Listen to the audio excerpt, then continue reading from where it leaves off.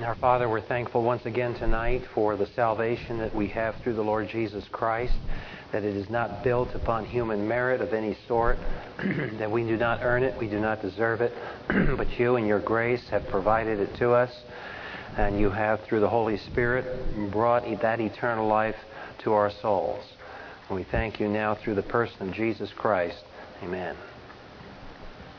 Tonight we're going to develop the consequences of the emergence of the church, and by that I mean the positional church, the positional truth that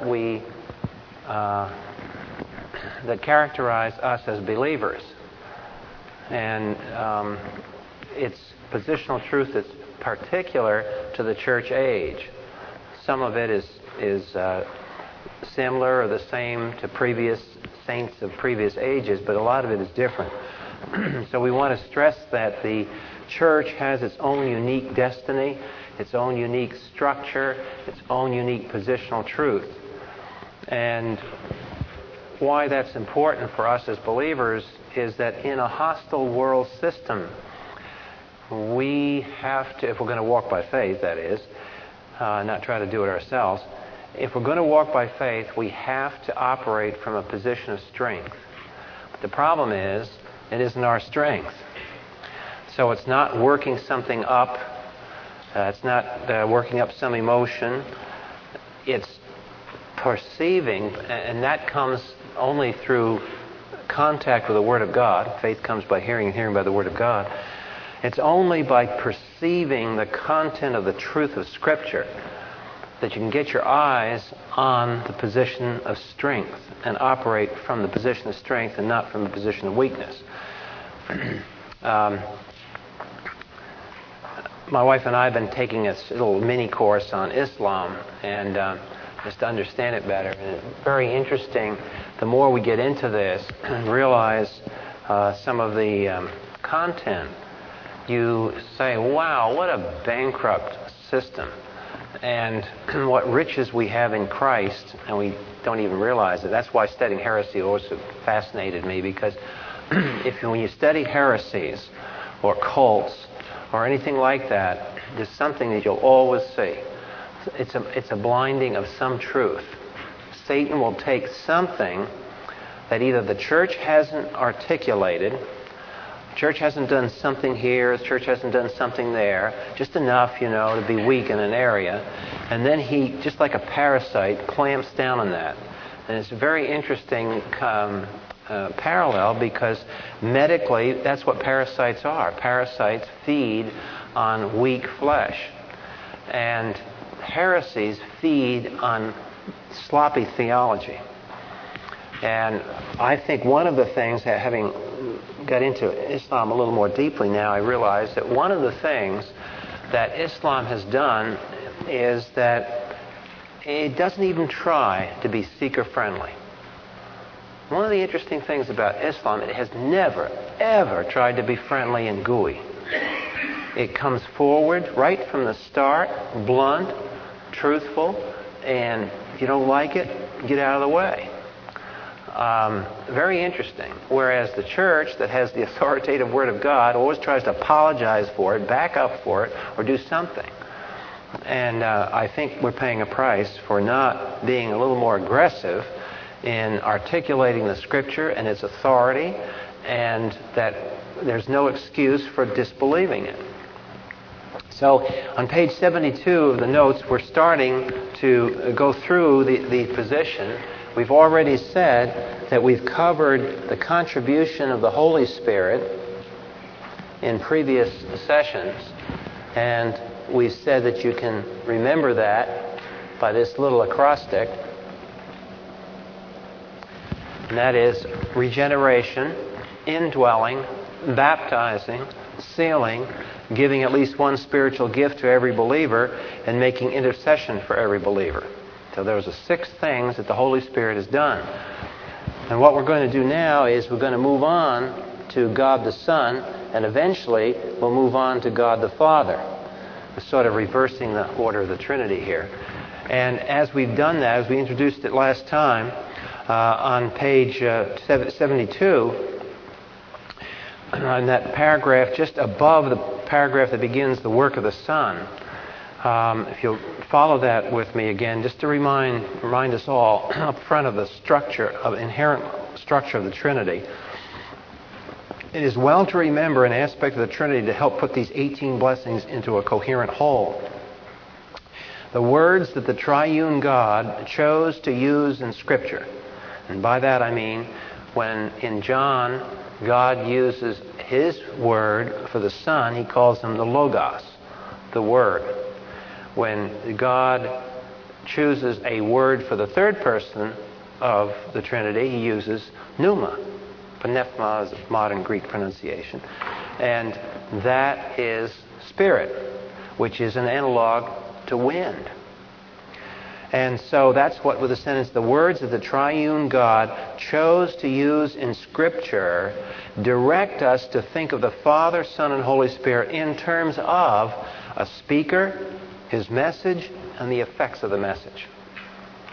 And you just think in terms of the fact that all content comes from a speaker.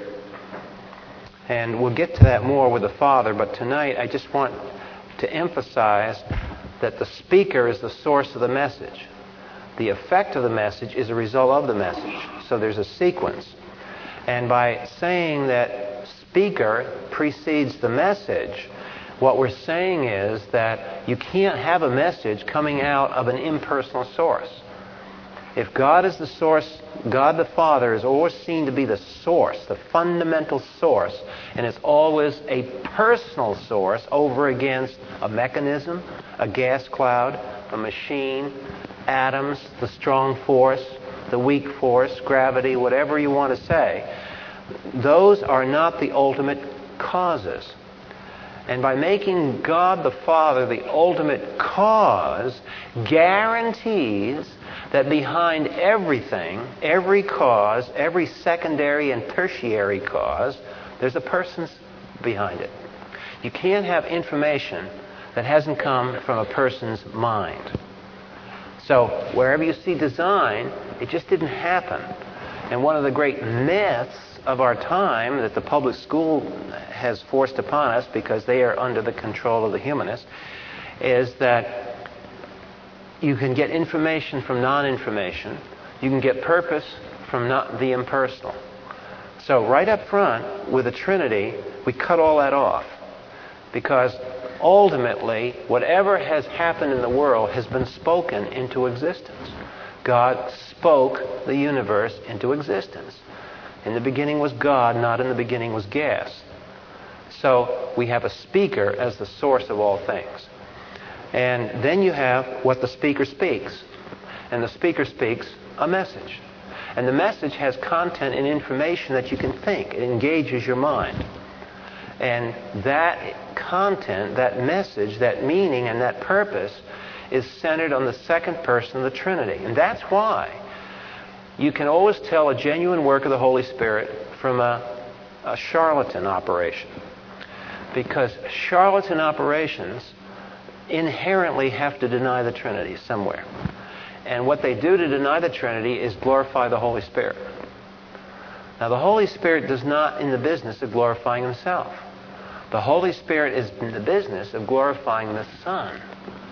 So, where the Holy Spirit genuinely works, it will always be a Christ-centered, second person of the Trinity-centered operation. Then we have the bona fide area of the Holy Spirit. What does He do? The Holy Spirit, if we follow the speaker, the message, and the effects of the message, He cranks up the effects. He's the one that takes the message and does something with it. Good example, Genesis 1. In the beginning, the darkness was on the face of the earth, and the Spirit was hovering. And the Hebrew is vibrating. He's hovering. It's like a bird sitting there waiting for the command. And then God says, and let there be light. God speaks, the Father. And He says, the Word, the Logos, let there be light. And there was light. Who brought that light into existence? The Holy Spirit did. But He brought it in accordance with the plan. So he's always the one who carries out the plan. And you'll always see him in that role. He's a perfect servant. He carries out the plan, and the plan, not him, not he, gets the glory. Not him. Okay.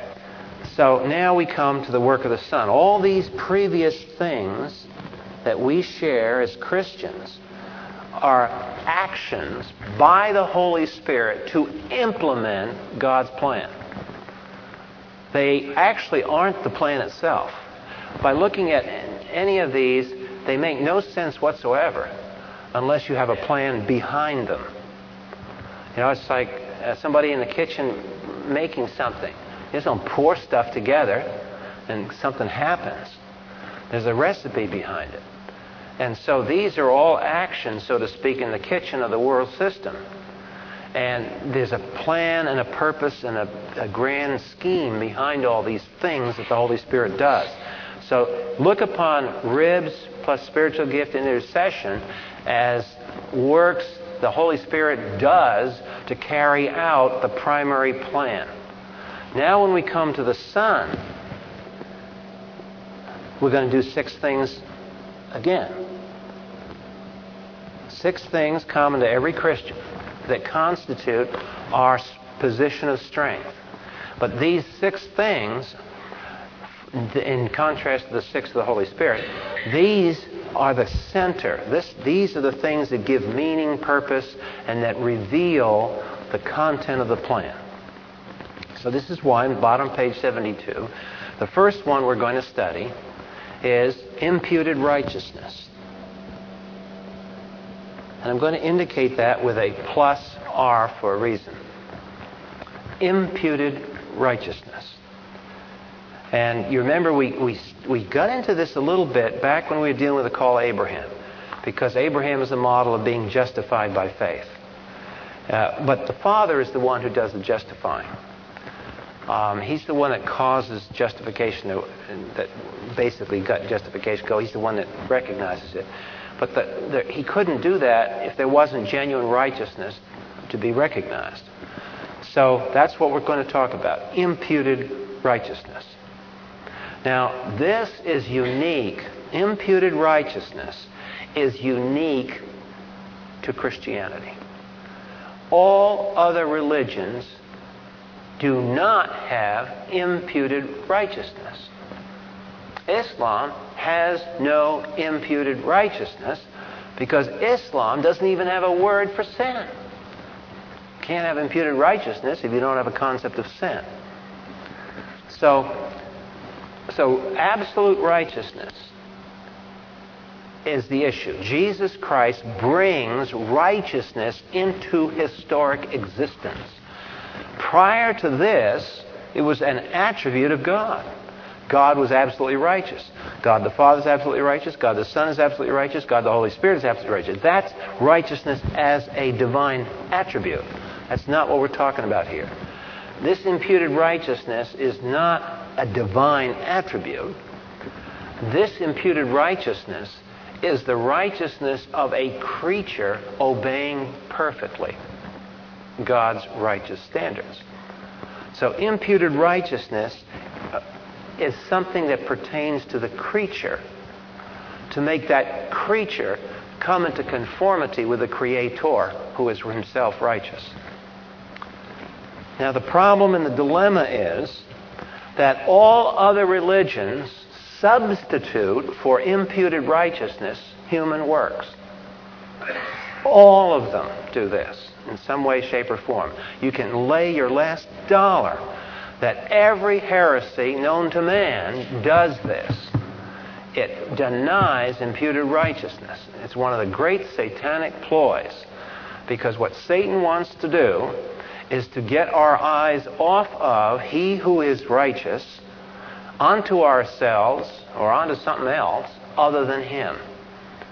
And he does so by deluding us into thinking that we generate merit because we're so good.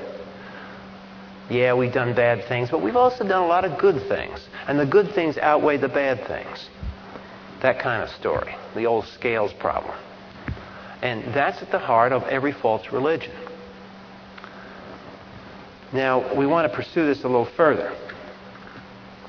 If you look down the bottom, page 72, the last sentence, they, as the first humans, Adam and Eve, were to produce tangible and intangible goods and services. So let's go back to Genesis 1. I'm trying to make this as non-religious as possible, because the more religious that you make it, the more we think we understand it and we don't. We skip it. So if you turn to Genesis 1, the original commission given to man. And because we're going to use the word imputed, we want to do a little exercise here, so we understand the content and the meaning of imputed righteousness. Two words. I want to get firm down the meaning of both of those words. The word to impute, verb, and the noun, that which is imputed, righteousness. Well, in Genesis 1:26, God says, "Let us make man in our image, according to our likeness. Let them rule over the fish of the sea, birds of the sky, cattle, all the earth," and so on. Verse 28, "Be fruitful, multiply, fill the earth and subdue it, and rule over the fish of the sea, the birds of the sky," and so forth. That's the function man was given. That is what God wants man to do. That is where man screws up, and when he rebels against God, he does not rule the creation properly. In Genesis chapter 2, God says, and it is a specialized version of the previous large-scale command, and he says he puts man in the garden, verse 8, placed man whom he had formed, Genesis chapter 2, verse 8, "And out of the ground, Lord God caused all this to happen. He made a garden as pleasing fruit, a tree of life," and so on. And a river flowed and gives the environment. And then he says, in verse 16, 17, he tells him what he can't do, so forth. And God makes a helper in verse 18. And the story goes on how he did that. But the idea there is that he was put a man, verse 15, into the garden to till it, to produce something. Now, if you think in images, and if you're a student of the Bible and the Word of God, try to think in terms of images a lot, because the Bible's filled with images. And images, if you'll think in terms of images, it'll stimulate your imagination. And if the imagination's stimulated, it'll make it a lot easier to apply. That's why if those of you who remember the days when we never had a TV and we had radio only, you all had an image of this voice that you heard in the radio. Well, your mind stirred up these images. And I remember after a while you'd see these people on television. When television came out, you think, good grief, that isn't the way I thought of it. That person doesn't look like the way I imagined him to look. Greatest letdown in my life was when I first saw the Lone Ranger on TV. It wasn't the way I conceived it from the radio program. But the point is that the imagination is powerful, and God triggers our imaginations with the imagery of Scripture. Now, right here is an image that will help you understand this issue of righteousness, so you won't get all spooked out thinking of it only in terms of religious things. What was to be produced? If man is to subdue the earth, let's go right simple back to Genesis 2. What was supposed to be produced? Crops. Food. He was to produce something from the ground. Now, when the curse happens in Genesis 3, verse 18, what happens to the produce? See, man's purpose was to till the ground, to bring it forth, to make the earth produce, to be productive. That's why people wonder, why in Genesis 2 is it talking about gold and water and all the rest of it? Why is it doing that? Those are the natural resources that God has blessed creation with so man can do something. Man isn't supposed to just be sitting, doing nothing. We're supposed to be working and producing something useful. And so in Genesis chapter 3:18, when the curse comes, the problem is, cursed is the ground, verse 17, because of you. In toil you shall eat of it. Meaning that the earth now resists our dominion, We're still left trying to produce. The problem is the earth rebels against us. So the image is easy to think of. It's the weeds, it's the thorns, it's the thistles. And you want fruit, and you have to work 10 times harder now in a fallen world than you would have had to have worked before. In a way, that's therapy, by the way. Because leisureness with a sin nature breeds trouble. And one of the great therapeutic devices of suffering in the world is that it makes us so weak because we're constantly having to deal with this problem or that problem or something else problem. It keeps us looking upward. And if we didn't have that constant resistance, we would really get into some really sophisticated forms of sin. So there's a therapy, a built-in therapy to all the thorns and thistles. But right now, just think of the image. Plants, flowers, vegetables, fruit, okay? The produce. And the earth, the garden here is the only place planted in earth, apparently. In other words, God planted the garden, and outside of the garden, there's not necessarily fruitful trees.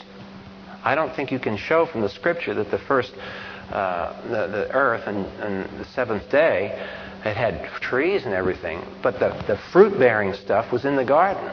And if Adam had to expand his family, the idea was he would literally take over the acreage outside the garden and grow and expand, and he would carry the seeds with him. He'd produce for them, and as he grew, the picture would be that, he completes the creation. So that's the economic force. And the study of man's productivity is what? So it's a study of economics. Economics. Now, what's one of the central occupations of economics? How to deal with value. How to price something. And we all go into the store and we look at this and we decide to buy this or not buy this and so on. And we're all of a sudden we're looking at it, we're putting value on it. Pricing goods. Pricing services. Different people price it different levels. But how we price something reveals our value system. And in the ebb and the flow, and this is why the free market capitalism is basically the most biblical system, because it allows a freedom of valuation.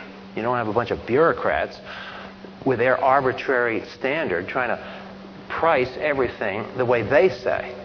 The free market operates. This is why you have the commodities exchanges. This is why you have the stock markets. If we didn't have the stock market and the commodities exchanges and the futures market, there'd be no way to price goods and services throughout the globe. It would be up to the group of people like the communists tried it. Some 8 people get in a smoke-filled room and figure out prices. Doesn't work. So in economics, we're pricing. What is it we're pricing? The products of man. Now, the act of pricing is to impute. That's where that verb means. So now we're getting at the image of impute righteousness. It means to credit or price something. To price a good, price a service. In this case, our economic work on earth, pricing a good or a service here that so-and-so did or a company did or this and that. We want to buy this. We don't want to buy this. We evaluate whether we want to save $1 here or spend it here, etc., etc.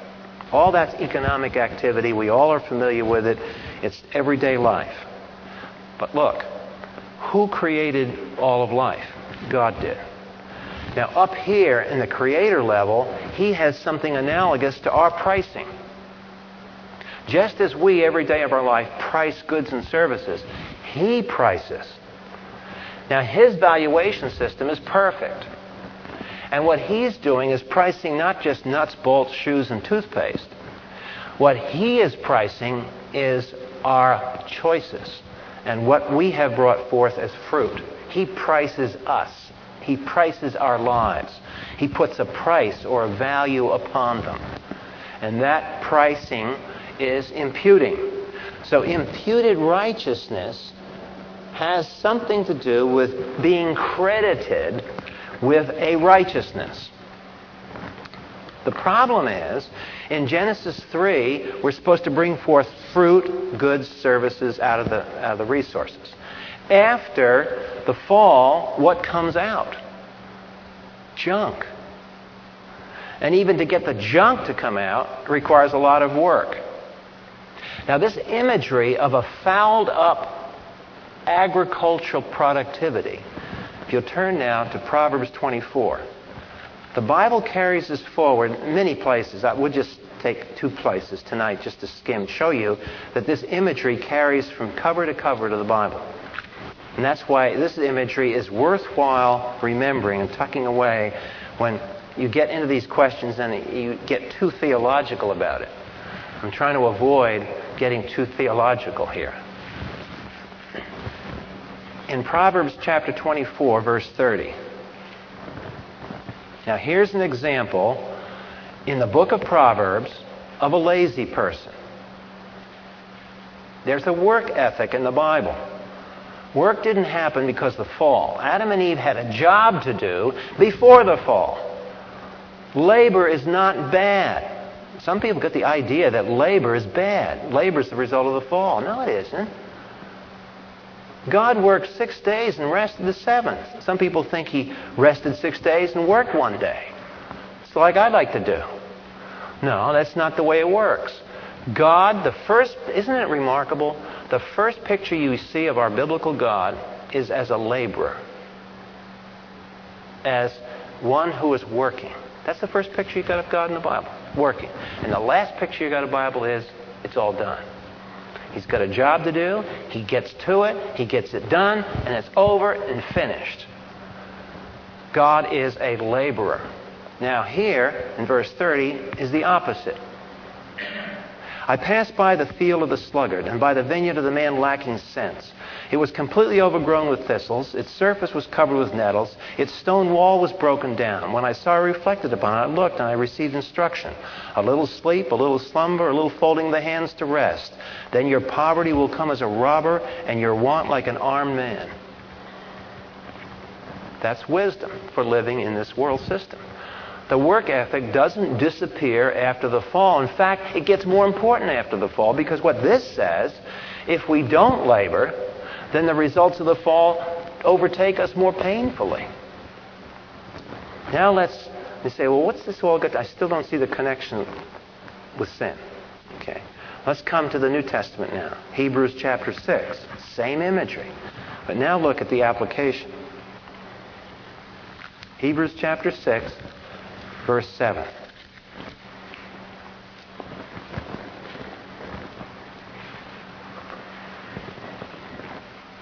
Now here is where the imagery gets joined to the higher function of man living before God. In Hebrews chapter 6 is one of those warning passages.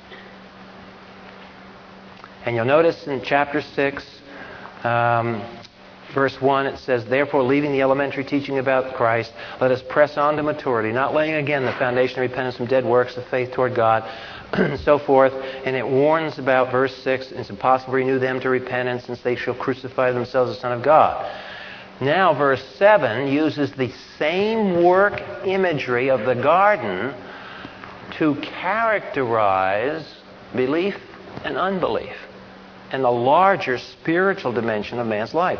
In verse 7 of chapter 6, for the ground that drinks the rain, which often falls upon it, and brings forth vegetation, useful to those for whose sake it is also tilled, receives a blessing from God. But if it yields thorns and thistles, it is worthless. Now, talking about the land here, not talking about the people who farm the land. It's talking about the land that is farmed by the people. Notice that the blessing in verse 7 is upon the ground that is fruitful.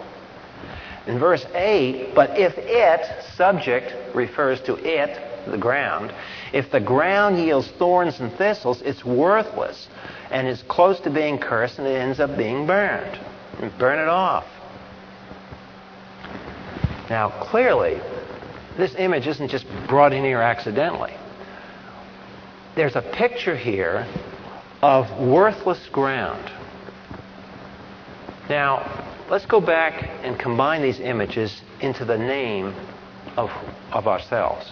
The name of the human race. What is the name of the human race in the Bible? Adam. And what's the name of the ground? Adamah. Why is Adam called Adam? Because he was made of the ground. So, what's the closest earth to your soul? Your body. This that we walk around in. This is the ground that's closest. The flesh is the ground that's closest to us. I mean, we talk about the flower bed and all the weeds and the problem there. We got a closer problem. And that is our own flesh, our own physical flesh. It's part of the ground. It's derived from the ground. Now the problem is does our flesh produce fruit or does it produce thorns and thistles? In the fallen state, our flesh can only produce what? Death. It can only produce thorns and thistles. It's worthless. It's cursed. So here you have the imagery slowly coming over now, and what looked like it was a simple gardening thing back in the Garden of Eden, now it gets a little heavier, gets deeper, gets more profound. And we realize that our physical bodies, are we producing in this life, or aren't we? Well, the fall of man forces our bodies to produce nothing except sin and human good. It produces things called good. But those things that are called good are inherently still worthless because they're maybe pretty thorns and pretty thistles instead of ugly thorns and ugly thistles. But thistles it is. Thistles they are, whether good or bad. So, if that's the case, what do we do about righteousness problem? Well, let's turn to Deuteronomy 25, all the way back to the Pentateuch.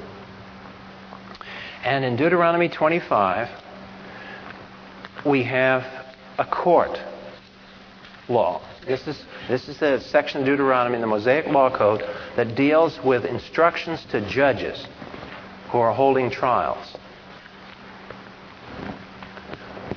In Deuteronomy 25:1, this is God's direction for a courtroom.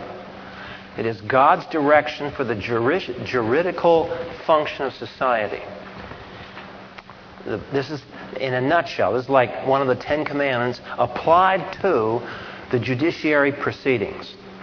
It says in Deuteronomy 25:1, if there's a dispute between men and they go to court and the judges decide their case, they justify the righteous and condemn the wicked. That's the essence of a court. Now think about it for a minute. Justify the righteous one and condemn the wicked one. The act of justifying doesn't produce the righteousness, does it? In a courtroom. The person who was declared to be righteous was righteous before he came into the courtroom. The court officially recognizes that, and the act of officially recognizing it is called, by the verb, justify. You've justified the righteous one. Okay, now if we are sitting here with a cursed ground that makes up our bodies, we have been told that we are supposed to produce fruit to Him, and all we produce is thorns and thistles, so we don't produce any righteousness. Do we want to go to court and be judged by God for that? I don't. And you shouldn't either. Now the dilemma is, how then can we be justified? And the Old Testament saints knew this. As you come forward toward the New Testament, stop at the book of Psalms, Psalm 143. This is one that Paul in Romans uses. So I want to show you this because I don't want to leave the impression that somehow Paul just thought all this up and it wasn't there in the Old Testament. Yes, it was there in the Old Testament. And yes, Old Testament saints struggled with this. Verse 2, Psalm 143. Classic reference. If you don't have any other reference in the Old Testament, write this one down. Because this is a reference that is so important that Paul uses it in his epistles. Here's where Paul got the idea from under the inspiration of the Holy Spirit. Psalm 143, verse 2. Here's the psalmist. And look what his prayer is. He says, "Do not enter into judgment with thy servant." Now here's a guy who is he's born again he's equivalent to be born again in the Old Testament. He's believed on what promises were available to him, just like we believe on what promises are available to us. But the Holy Spirit has taught him that all he is a sinner. And so, therefore, in verse 2 he says, "Do not enter into judgment with thy servant, for in thy sight," and here it is, here's where Paul got his doctrine from, "for in thy sight no man living is righteous." Old Testament, not New. Old Testament teaches this. That is a revelation of Old Testament saints who had meditated upon the law and God's demands. Now contrast this just for a minute. Let's contrast this with Islam. In Islam, all that Islam does is give more rules to man to follow. And it says, Allah wants you to obey Him. And you better obey Him because you're going to be judged by Him. And He's going to take your good works and He's going to balance them with the bad works. See, same thing happens in all these cults and false religions. And maybe you'll get saved if your good works outweigh your bad works. Is that what verse 2 says here? If you look carefully at verse 2, the only conclusion you can come to is no matter how many good works you do, we are still not righteous. Let's go over to Isaiah 64.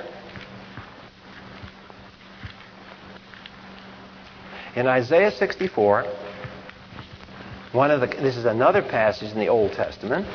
Notice, Old Testament, not New Testament, Old Testament. In Isaiah 64, verse 6, here's what God's evaluation of good works is. "For all of us have become like one who is unclean," just like a leper. "All our what deeds? All our bad deeds? No. All our good deeds, all our righteous deeds are as a filthy garment. All of us wither like a leaf. Our iniquities like the wind take us away." Now that's the Old Testament evaluating our nature. Okay, now if that's the case, how can we be justified? And the dilemma has always been how. Think of the psalmist back in 143 verse 2. Think of this guy. Can you imagine talking to him? You know, the guy's on a talk show, okay? And you can imagine being, "Hey guy, you really believe that no living person is righteous?" "That's right." "Well, son, what are you going to do with your life? What's your hope for life?" He would have had to have said, "God is somehow going to deal with it. I don't know how He's going to deal with it. But Yahweh tells me to trust in Him. He tells me that life is with Him. I know that I'm unrighteous. I know that all I produce is thorns and thistles. I know His grace. He's gracious to me. But I can't stand in His courtroom. So what's the deal?" And he would not have had a clear-cut answer other than God is going to deal with it. I trust that Jehovah God, who has given me all these promises, is going to take care of me somehow. I don't know how. Now, if you come to the New Testament in Romans 3, that's the breakthrough. The whole thing is resolved in Romans chapter 3. And this is where why he was so excited about the gospel. Because in Romans chapter 3, he says, verse 26, "For the demonstration," let's look at verse 25. "Whom God displayed publicly as a propitiation in His blood through faith, to demonstrate His righteousness, because in the forbearance of God," verse 25, right here, the last clause in verse 25, look at it. That's what was going on in the Old Testament. That is what was going on with that psalmist who wrote Psalm 143, verse 2. God passed over the sins previously committed. So in the Old Testament, he was passing over the sins. But it says he didn't forgive them. He was just passing over them until such a time would come that the sin issue would be dealt with. Now we come to verse 26. For the demonstration, that's the cross, the demonstration of his righteousness at the present time, that he might be just and the justifier of the one who has faith in Jesus. Notice the coalescence. This is the solution to the dilemma that God may be just, that is, that he may be absolutely righteous and uncompromising and true to his own attribute of righteousness, and yet at the same time be able to declare as a courtroom. Remember the verb? What did the verb mean? Took you to Deuteronomy 25. What's a good judge do? He justifies the righteous. Well, how can a good judge justify a crook? And that's the mystery of the cross here. Because of the cross, God has a way to justify the unrighteous without violating his righteousness. And the way he does that is because he imputes righteousness to us. Now notice, the righteousness isn't of our hearts. God doesn't look down and say, oh, geez, there's righteousness in here somewhere? And says, oh, yeah, well, okay, I think I see a little bit. I'll justify that. The righteousness isn't in us. These flowers are not acceptable. This is thorns and thistles. He's not looking to here to see righteousness. And yet he's crediting righteousness as being there. Well, how can he credit righteousness to be there if the righteousness isn't there? The answer is because he is crediting the righteousness of Jesus Christ. Jesus Christ, and that's the whole four Gospels, lived a perfect life. It was Jesus Christ as God-man. That's what that kenosis, impeccability was all about a year or so ago when we were working through it. Jesus Christ lived a perfect life. Because Jesus Christ lived a perfect life, what did that show? That showed that a human is that, you heard that to err is to be human is to err, or to err is human, or whatever it is, the proverb. That's not true. Jesus was human and he didn't err once. So next time you hear somebody toss that one out in the conversation, take a little salt and jump onto it. Say, hey, that's not true. I remember, I know one person, but you can't even know his name. I know one person who was a human being and never erred once. And then just go on with a conversation like you're talking about the Saturday night football game and just see if the hook gets in a little bit. Okay? Point is that here Jesus Christ generates righteousness, and he becomes a stand-in for Adam now. Now, we don't understand all this, but in Romans chapter 5, people say, oh, I think original sin is so horrible. Oh, it's just disgusting that you Christians say that because Adam sinned, you are all sinners. I wasn't there. Don't blame me for what Adam and Eve did. That is morally wrong. Well, in Romans chapter 5, verse 12, there's a reason why God designed our unity in Adam that everybody fusses about. In Romans 5, verse 12, just as through one man sin entered into the world and death through sin, so death spread to all men because all sinned. Now let's look at the argument here. One man, sin entered into the world. Well, obviously Adam. Death came as a result of sin. Death spread to all men because all sinned. Past tense. And the debate has always been, what does the verb mean at the end of verse 12? What's that verb sinned mean? When it says, because all sinned. How could you sin if you didn't exist in Adam's time? Well, verse 13 is the reason why Paul's saying this. For until the law, sin was in the world, but sin is not imputed where there is no law. Nevertheless, death reigned from Adam till Moses. Why does he say until Moses? What happened with Moses? The Mosaic law came, which outlined the penalties of death for sin. But he says if you go behind the law, historically, prior to the giving of the story, between that period of time, between Adam and Moses, did people die? Okay? What Paul then says is, on what basis? Why did everybody die before Moses? People could only die before Moses if they were condemned to die. And what were they condemned for? They were condemned for something. And it says, even over those, verse 14, who had not sinned in the likeness of the offense of Adam, who is a type of him to come. So God designed the human race right from the start in the Garden of Eden so that the representative up here, Adam, the first guy in the chain, what he does affects the whole chain. So Adam sins, and that automatically causes us all to be sinners. Oh, that's unfair. But wait a minute. Because he designed the human race in this pyramidal form, it means if Jesus becomes a second Adam, what happens now? His righteousness spreads to the whole second pyramid, just like Adam's sin spread throughout the first pyramid. Difficult. This is hard. But it involves the idea that every person who trusts in Jesus Christ is justified not on the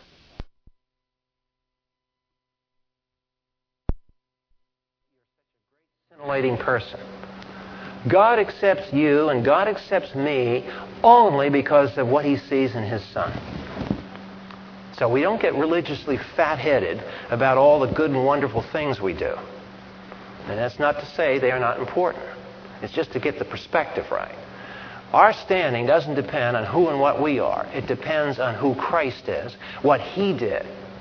And there's the emphasis between Protestantism and Catholicism. Catholicism insists that you are justified on the basis of Christ's righteousness plus the work of the Holy Spirit in your life. The doctrine of justification inside Roman Catholicism is not the same as the doctrine of justification inside Protestantism. That's what the Reformation was about.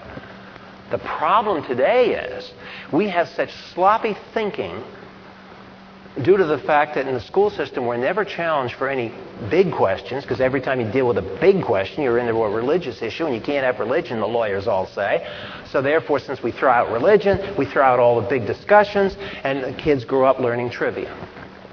Learning a lot of facts, brilliant facts. Ooh, I can do 8 different software programs in my computer. Well, bully for you. What does that do for eternity? That's not doing anything. The big substantive issues can't be thought of. We can't even understand why the Reformation happened. That's why we have evangelicals getting together with Catholics for different things. Now, I'm not saying we don't get along. Catholics have been very faithful to hold to certain things we hold dear to. Catholicism has exalted the person of Jesus Christ. And we agree with them there. Catholicism has taken a hard line on the value of human life, and we agree with them there, and we can be co-belligerents with them there. But just because I sit with my Catholic friend and we're co-belligerents on this issue and that issue doesn't mean we agree over here. And we don't agree over here, and there's a difference. There's a completely different idea here. What we're teaching tonight in imputed righteousness is utterly unacceptable to Roman Catholics. What we're saying tonight is that the basis of our acceptance with God is because of righteousness that is being presented to God the Father in heaven by the Son. It isn't dependent on something going on here. With Catholicism and sloppy evangelicals, it's God is working a wonderful thing in my life. Yes, he is. But he's not finished with it. And the body, this thing that we call the flesh, is condemned. It still cranks out stuff. That's why in Romans chapter 6 and 7 it says, mortify the deeds of your body. Why do you have to mortify them if they're okay? You see, Jesus hasn't, until we're resurrected, our flesh is fallen. So the fallen flesh is not acceptable. So we're not acceptable before the Father other than through the Lord Jesus Christ. The difference is that the Protestant Reformation said that you can have assurance of salvation now because the basis of our salvation is finished. It's the Lord Jesus Christ's work that is finished. So Martin Luther, with his struggles as a priest, said, I can rest. Finally, I have peace with God. Because, see, what Luther was having the problem was, he was introspecting and saying, do I have enough good works here? I think I got enough good works. And he's always looking and contemplating his navel. And all he saw was his shortcomings, because any mature Christian knows that the Holy Spirit teaches us, and he makes us aware of all the crud. And it never stops. You can be a Christian for 10 years, 15 years, 40 years. Doesn't make any difference how many years you've been a Christian. Holy Spirit still points out stuff. So you're still aware of stuff that stands between you and God, that has to be confessed, has to be dealt with. It never stops. And Luther knew that. So he said, if it never stops, and my justification depends on what's going on here, I have no assurance of salvation. And this is what almost drove the guy crazy, until he got straightened out by going to the text of Scripture instead of listening to Mother Church. He went to the text of Scripture and said, oh, yeah, the text of Scripture says the righteousness is Jesus' righteousness, not mine. So, imputed righteousness, one of the great things that Jesus Christ provides for every believer. The righteousness of the same quality for every believer. Young believers, older believers, believers of this race, believers of that race. It's all the same righteousness. It's all of Christ. Nothing of us. It's Chinese Christians, Korean Christians, Asian Christians, European Christians, American Christians, Latin American Christians, African Christians. All have the same righteousness in Jesus Christ. That's a possession that is true for every believer. Now, we don't have time tonight to go on to the next one, but on the bottom of page 73, the second great thing that Jesus Christ does is that he has provided a route from mortal history into immortal history through the death and resurrection. This is, if you thought imputed righteousness is challenging to understand, this is another ripper. This is very difficult to understand, but we've gone through some of the background today, and which I did, by the way, under imputed righteousness. It's repeated here on page 74 of the notes. You'll see Romans 5 again. But just as Adam could experience nothing except physical death, let's go do a thought experiment for a moment, and maybe this will help.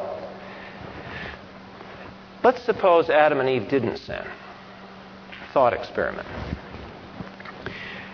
What do you suppose would have happened had Adam and Eve not sinned? Now, it's speculative, okay? This is not some straight answer to this. But theologians hypothesize that if Adam and Eve hadn't sinned, they would have ultimately been translated. By translated, we mean the natural body would have become a resurrection body. Now, why do they say that? Because the natural body that Adam and Eve had at the point of creation was potentially mortal. Well, it was mortal. It was liable to death. It was not eternally secure physically. Because the first time they sinned, boom, it would self-destruct. So the natural body, as perfect as it was, made in the Garden of Eden, had a built-in self-destruct mechanism such that when it sinned, boom, it would start dying. The resurrection body has no such self-destruct mechanism in it. The resurrection body, once it comes into existence, goes forever. That's why all people are resurrected, both those who go to heaven and go to hell. That's one of the things that makes hell hell, because you can't get out of it. The resurrection body is forever. You're stuck with it. You don't want to get the wrong resurrection body. Now, the Lord Jesus, because of his righteousness, goes to the cross. He is resurrected. Now, Jesus' resurrection is unique, because until Jesus rose from the dead, what do you suppose most people would have thought, Jewish people, Jesus' day, disciples, what was their idea of resurrection? If you did an interview and asked Matthew before Jesus rose from the dead, before Matthew had an inkling this was going to happen, what do you suppose Matthew would have said?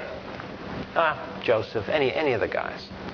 They would have said, typical Jewish view, well, the resurrection happens in the future. The resurrection is the last chapter of history. That's when everything ends and we go into the eternal state. They knew that. And they knew of resurrection. That's when they thought of resurrection. Never dreamed of resurrection happening now, at this moment of history, ahead of that time. So when Jesus rose from the dead, now we got a new thing here. Whoa, what is this? We got a resurrection here, but history doesn't end. It keeps on going. We got as one theologian said, it's taking a piece off of the eternal state, bringing it forward in time, and putting it right here. That's the significance of the resurrection of Jesus. It's not just a lonely miracle that happened in the city of Jerusalem. The resurrection is the beginning of a cosmic conclusion to history. But thankfully, it's only started with one person, the second Adam, Jesus. Now, what we're going to struggle with next week is that just as we share Christ's righteousness and we get credited for it, that's imputed righteousness, so also we appear to somehow participate in His death and resurrection. So that when the Holy Spirit regenerates us, He is taking eternal life that belongs in eternity, moving that eternal life here, dropping it in our soul, and He can do so because positionally that part of us isn't going to change for all eternity. It's that part of us that will be encased in a resurrection body now. And He can do that because from our positional standpoint, we are seen in some way to be in Christ. And because we're in the resurrected one, we share this partial experience of His resurrection. Not of our bodies, but of the regenerated human spirit. So it's a tough one, but that's what Romans 6 is talking about. And that's something else that the Bible brings up about the Lord Jesus Christ and our position. So we'll get to that next week. Father, we thank You for our time tonight. And we thank You that You have provided for all of these wonderful blessings. We look to You to make us more sensitive, to have a more accurate grasp of the riches that we have in the Lord Jesus, and that as we walk through a hostile world environment under the attacks of the wicked one, that we can get our eyes off of those things, at least momentarily, long enough to see our destiny in Christ, to rejoice, to enjoy the blessings that You have given us that are ours to enjoy this moment. We thank You now through His name. Amen.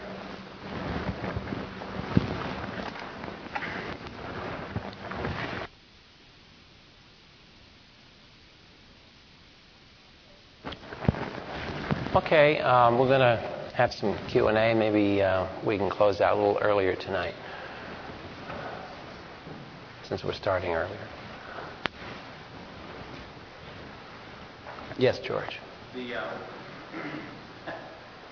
contemplation of Adam not sinning and all that kind of got me confused with this. How does the fact that, well, I guess it's the fact that it has to be based on what you learned, that once we attain our resurrection body and we are permanent residents of the eternal state, we can't sin. Right? We what? We cannot sin. So, how does it equate? How does it? I mean, it really doesn't matter whether our body could self-destruct or not, because we cannot sin. So we'd never know whether it could self-destruct. Well, the question about the self-destruction of the body, the whole point is that you want to classify in your thinking the difference between mortal history and immortal history. And get that in mind. Immortal history, I don't think I have it with me tonight, but you all have seen that evil chart. Remember in the evil chart, good and evil, when they're separated, it's eternally separated. In immortal history, it's ethically fixed. There's no transitions. It's in mortal history where you can have transitions between good and evil. And mortal history is a sort of time that began, at least in the garden, with a probationary period. Probationary being that it was possible to sin, but would the couple sin? And the point being that knowing what we know about the eternal state, it's not likely that God would have persisted the probationary period forever. So it would have ended. But in order to end, you'd have to end in resurrection.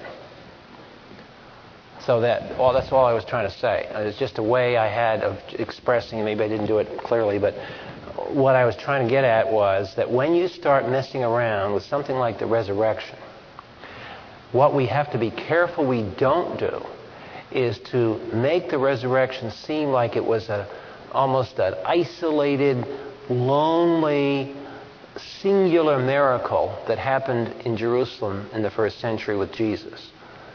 We have to, instead of doing that, we want to see that lonely, singular act of Jesus rising from the dead on the third day as something that belongs to the future.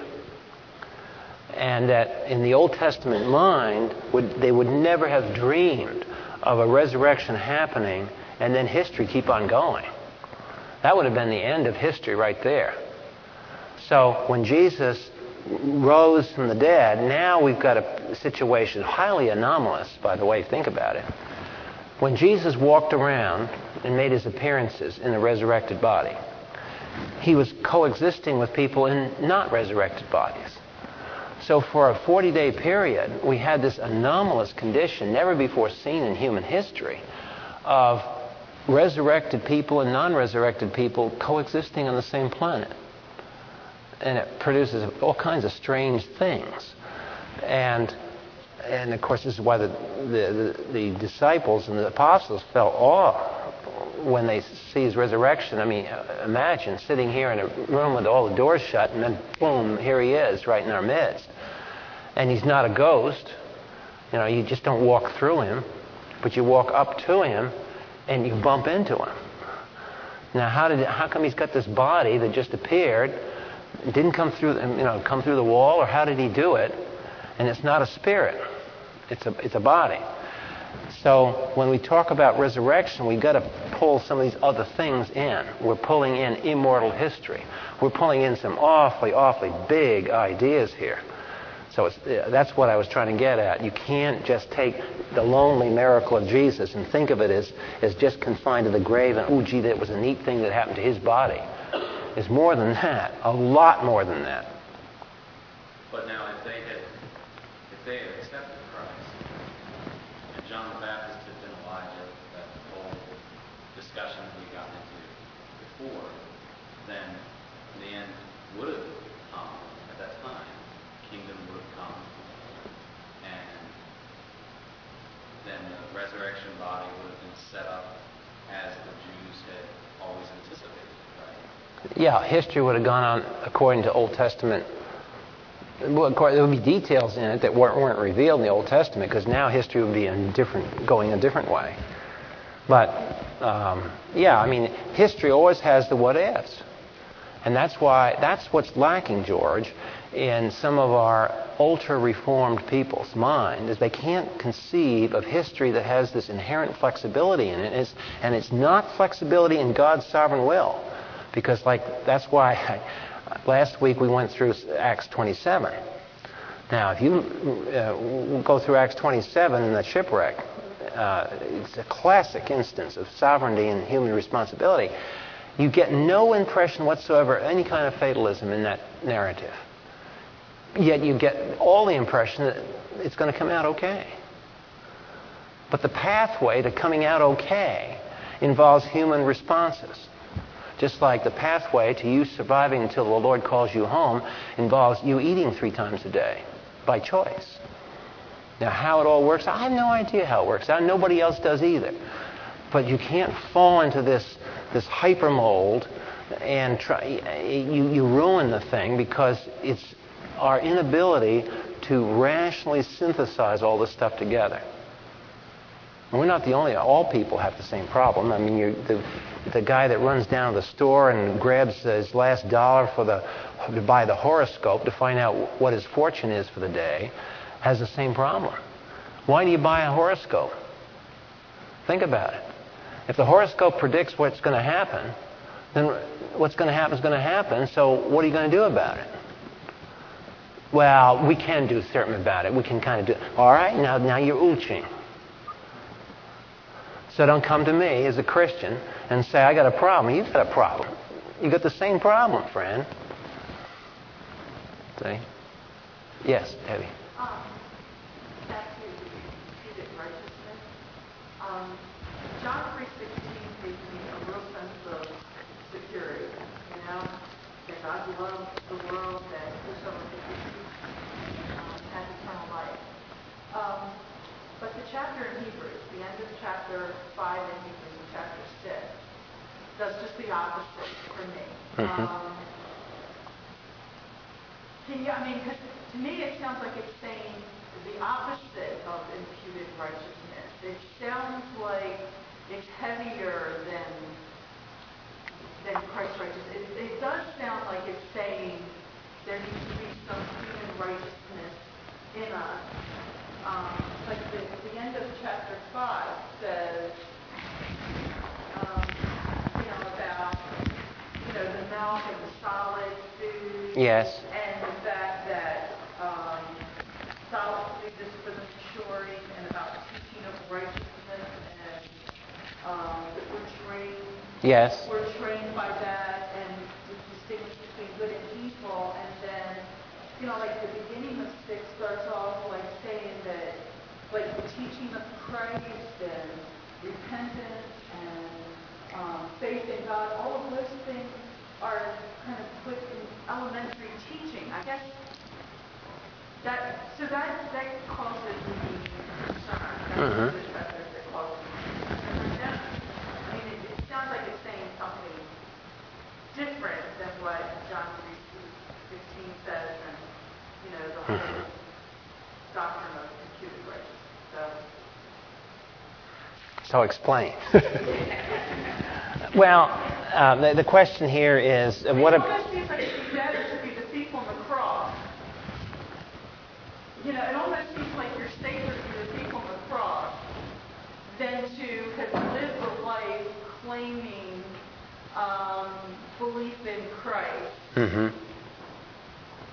It seems like there's really heavy-duty responsibility here that seems to go beyond just we're in a fallen body that is constantly trusting in Christ, I guess. I don't know. Well, this is a bigger step here. Yeah. Well, the way that the question is Hebrew, the warning passages in Hebrews, which are typical warning passages elsewhere in the Bible. The problem is that there's no question, starting from the imputed righteousness issue, there's no question of that doctrine not providing security now, because in the context of Romans, it says, therefore we have, present tense, peace with God. And the peace of God that is given in Romans chapter 5, verse 1, is the peace that flows exactly from this doctrine we covered tonight. That our righteousness and security before God depends not upon our works, but depends on Christ's work credited to our account. What then do we make of the warning passages? There are obviously 3 ways to handle the warning passages. And one way that has been true of what we call the Arminian branch of Christianity, the Wesleyan Methodist branch, has been to interpret those as people who have believed and who have fallen away. they really are not of the final elect. They've fallen away. John Wesley himself was believing in this. George Whitefield, this was one of the friction points early on between him and the people in the Church of England. So the Arminian tradition has held that the warning passages are warning against loss of salvation due to sins that are committed in the life. The problem with that approach is that once that becomes a possibility, it undermines this issue of justification in the sense that if the warning passages speak of loss of salvation, then in the present life now, while we can talk imputed righteousness, on a practical level it does me no good because I don't know whether I have the imputed righteousness. Now, the second approach to the warning passages is what classical Calvinism does, which says that the warning passages are written to those who have not truly believed yet, who are the mere professors of things, and that they fall away because they never were regenerated. They were just hangers-on. I don't think you have to take either one of those approaches. I think there's a perfectly sensible third approach that makes sense of the passage exegetically and doesn't get you in all this doctrinal hot water. And the way I would approach it, and it's not me, I mean, it's the third approach, is that the Bible, when it speaks of salvation, isn't always talking about eternal salvation. We Christians do that. If you say somebody is saved, 99 out of 100 times, there's an automatic thing that goes on in your mind that says that's eternal salvation. But that's not how the Bible speaks of salvation. All during the Old Testament, if you took a concordance and went through the Old Testament, looked up the verb save and the noun salvation, I would dare say that 95% of the occurrences in the Old Testament is talking about physical deliverance. Now, here. For example, the blessings and the cursings on Israel as a nation, talking about the salvation of the nation. It's talking about historical salvation. And that is the mentality bred into the Jewish community. This is why you can use the word salvation in a physical phase 2 sense for this life. I'll give you an example where it happens. It's in communion service in 1 Corinthians 11, where it says if we judge not ourselves, we will be judged. And it's an invitation before we partake of the elements in communion to not be judged. Now, that's using the word judge that could refer to eternal judgment. Same verb. But in that context, thankfully, it goes on to explain what the judgment is. It's physical discipline. Sickness and terminal illness can come from sinning against God. It doesn't say all sickness is due to that. It just says that sickness can be caused by discipline. And if the person doesn't confess their sins, they're going to check out whether the doctor is there or not. God will kill believers to get them out of here. And it's interesting that the reason is to minimize the damage to their soul. So if believers are messing around, God can kill you, can kill us, out of mercy. Now, the question comes, to get back to Debbie's question, the question comes to the warning passages in Hebrews. However you take Hebrews 6 that Debbie raised the question of, Hebrews has about 5 other passages in it, same thing. You've got to solve all of them the same way, which means it's your whole approach to the book of Hebrews that's involved here. Now, the book is written to what group, Gentiles or Jews? Jews. So now we're talking about a Jewish community. And we're using the word salvation to a Jewish community shortly after the time of the resurrection. Jewish community thought historically of salvation in a physical sense. After Christ died and rose again from the dead, the nation came under a cycle of discipline that was going to last 40 years, from 30 A.D. to 70 A.D. And in 70 A.D., the city of Jerusalem would be invaded and the nation would be destroyed, period. Jews would die by the millions in the Roman army from the Roman invasion. And the book of Hebrews can be thought of as a warning to the Jewish Christians of the time and telling them, because remember in Acts 21, what were the Jewish Christians doing? We just went through Acts 21. They were not moving out. They were hovering around the temple, staying in Jerusalem, staying enmeshed in this cocoon of the Torah, failing to see the larger scale gospel as it pertained to the non-Jewish world, not moving out, not being witnesses in Judea, Samaria, and the uttermost parts of the world, but just hanging in there inside their comfort zone, which was Judaism. The guy who's done a lot of work on this approach to Hebrews is Arnold Fruchtenbaum, who is a Hebrew Christian. And he has a whole series, I think he's writing commentary, in which he holds to the position that the warning passages in Hebrews are the last address to the nation Israel through the believing community to get with the program or you will be killed. And there will be you can repent, try to repent all you want to. When you see Titus coming there, babes, it's all over. You don't have much time. So you get with the program. And so it's a warning to split the Christian Jews out of Judaism that was asking for Roman discipline. So that's a specific version of a third approach, which is that when you see these passages about warning, don't always think in terms of loss of salvation. Think of loss of life. Loss now. God can physically... What's the sin unto death in John? Right in the context, he's talking about praying for medical reasons. And then in the same context, he's talking about sin unto death. Now, if you put those two together, what's the nearest context of the sin unto death? It's physical illness problem. So the death there is a physical death. So we tend not to have thought this way. I grant you that this is strange to a lot of us. But that's because we have this mental fixation that every time the New Testament uses salvation, it's talking about eternal salvation, and that is not true.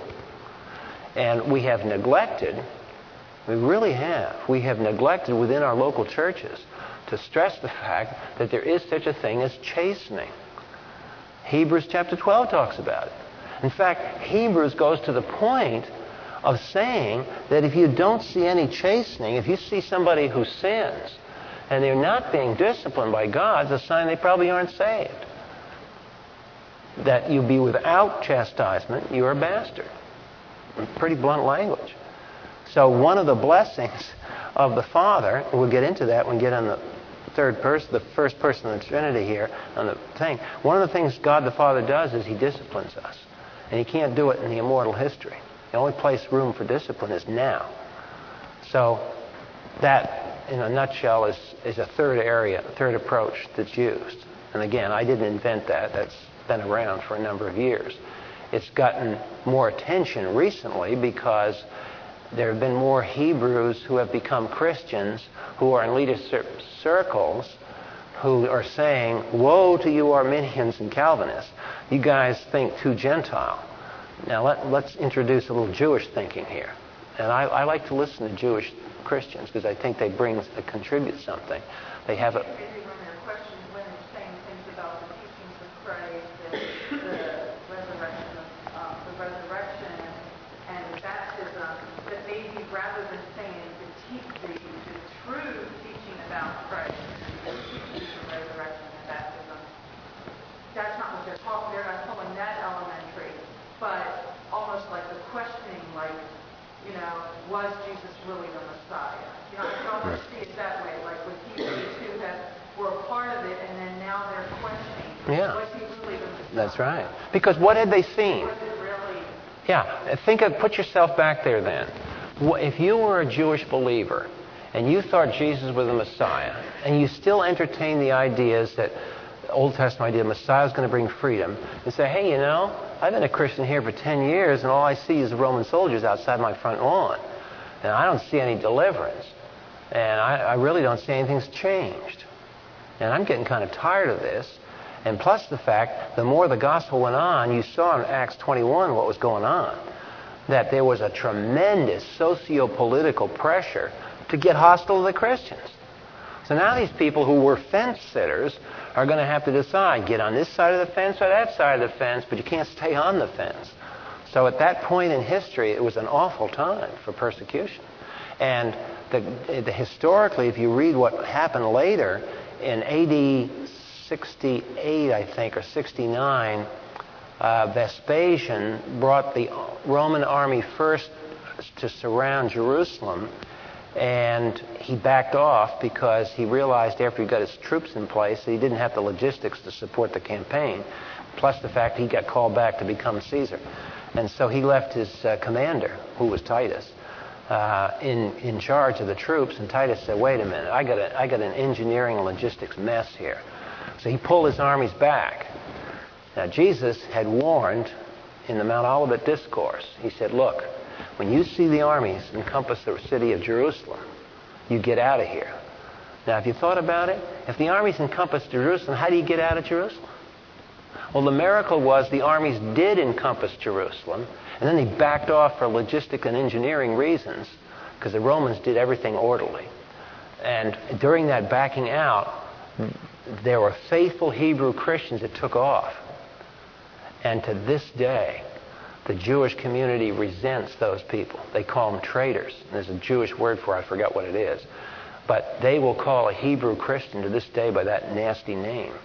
And that nasty name goes back to AD 70, when they took off, when the armies split. And they took off the city, and then came Titus, and he surrounded the whole city, and he just destroyed everybody. Killed everybody. Took Jewish slaves, sold them down into Egypt. Some Jewish people fled over to Masada. They spit on some Roman legions. They said, okay, you spit on us? We're going to teach you a lesson too. And so they made 4 diamonds formations and rocks. You can still see them today. You get up on top of Masada, you can see them. And those Roman legions sat there and said, we're going to get you. Oh, you never get us. You find out how we're going to get you. So they took Jewish slaves, because they knew if they're going to shoot arrows at them, they wouldn't shoot fellow Jews. So the Roman legions hid behind a wall of Jewish slaves and got them all with buckets and sand, and they spent years building a ramp up the side of Masada. And they said, I told you we're going to get you. Spit on us, huh? Okay. Teach you a lesson. And that's how they conquered Masada. But see, the Jews, this was a pride in the nation, and the only group of Jews that didn't participate in this last stand were the Hebrew Christians. So this is why they are deeply resented within the Jewish community that still has a history of this. Not nice. So. Let me ask you something. When God could kill a believer when you're saved and you become a Christian, and you totally abandon Christian faith, is that when you're talking about God? He can kill you for all kinds of reasons. In 1 Corinthians 11, it just people were getting drunk in communion service. Kill them. That's what he did. Just totally abandonment of the Christian faith. Not necessarily totally abandoned. These people just engage in some different versions, flagrant sins, and God had enough of it. You can't predict what ticks him off necessarily. It could be flagrant. On the other hand, you could have Peter, who denied the Lord Jesus, and he came back fine. There's a flagrant violation right there. Public. See? And so Peter was preserved. Then some guy gets drunk in Corinth, and he gets creamed. Beats me. Okay, that's all we'll talk about next week.